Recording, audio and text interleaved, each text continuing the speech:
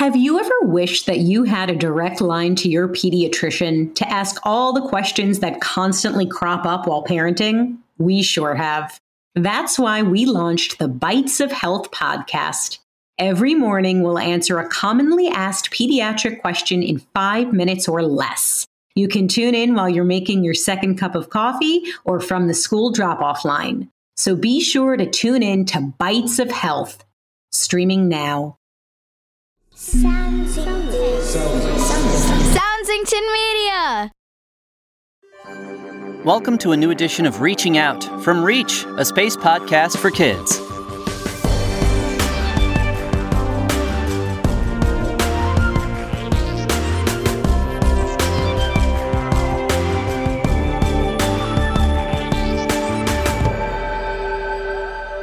Reaching Out gives us the chance to answer space-related questions from kids around the world.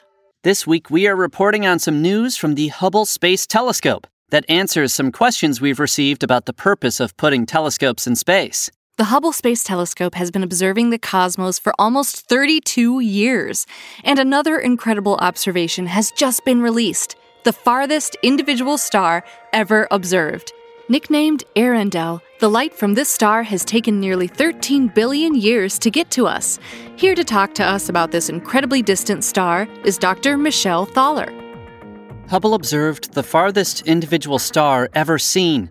Tell us about this extraordinary discovery. The Hubble Space Telescope has just made an astounding discovery.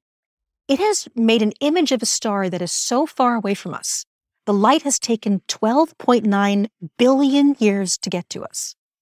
That means that light left the star when the universe was less than 1 billion years old. To me, that's amazing, actually using Hubble as a time machine to see a star that long ago. Can you tell us how Hubble managed to observe a star so far away? Something that is this far away, practically at the edge of our observable universe. We normally can't see stars that far away. Even seeing galaxies, which are families of hundreds of billions of stars, is difficult that far away. But something really wonderful happened.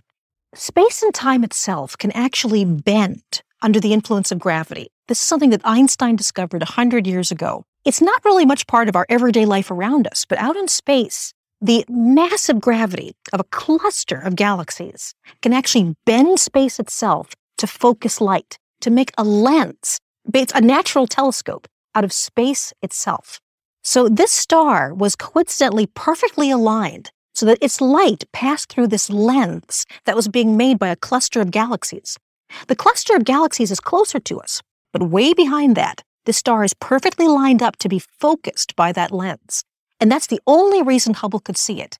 It's actually being lensed by space itself. This star has been nicknamed Earendel, which means morning star in Old English. What can we learn from Earendel or other really distant stars? So the nickname for this star, I think, is wonderful. Astronomers are calling it Earendel. And that actually means the morning star, in some ways, the first star you see, because this, in fact, is the first star that we've seen in the universe, the farthest away, the longest in time ago. That long ago, the universe was quite different. Amazingly, all of the stuff that makes me up, things like carbon and oxygen and calcium in my bones, everything except hydrogen and helium was made from dead stars. We're looking back to a time when that process hadn't been going on very long at all. The universe started really just with the simplest elements, hydrogen and helium. Everything else got added later. So this star has a different chemistry than what we see around us today. It may behave in a very different way. So we really want to follow up and find out everything we can about this star. What else do we know about Earendel? How big is the star? How long will it be visible? Right now, we don't know a lot about this star. We don't know whether it's a single star or a binary star. It could even be possibly a small cluster of stars. But what we suspect is this is probably a very massive star.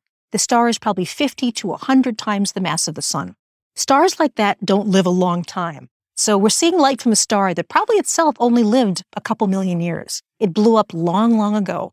But that light has just finally reached our telescopes here at Earth. The JWS telescope just launched in December. How will JWST and Hubble work together to observe the universe?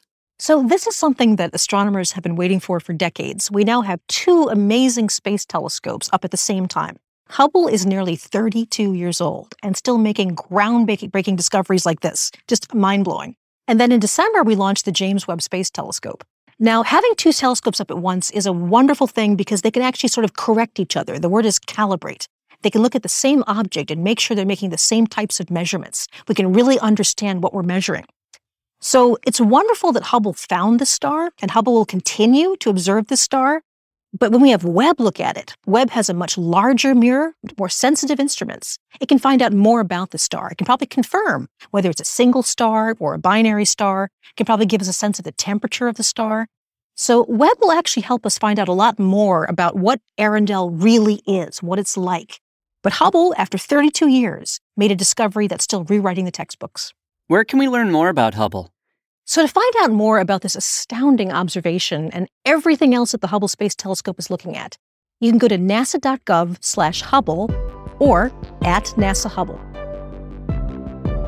Thank you, Dr. Michelle Thaler, Assistant Director of Science at NASA Goddard Space Flight Center, for sharing your expertise.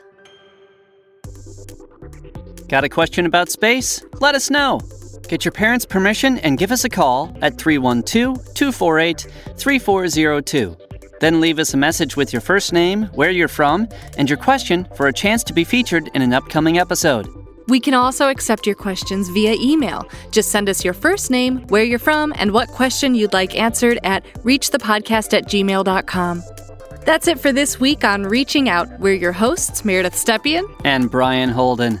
Reach is produced by Nate DeFort and Sandy Marshall and edited by Nate DeFort. Our theme song and additional music was composed by Jesse Case. And our logo was created by Stephen Lyons. Reach is a production of Soundsington Media, committed to making quality programming for young audiences and the young at heart. For more information on our shows and the people behind them, go to soundsingtonmedia.com.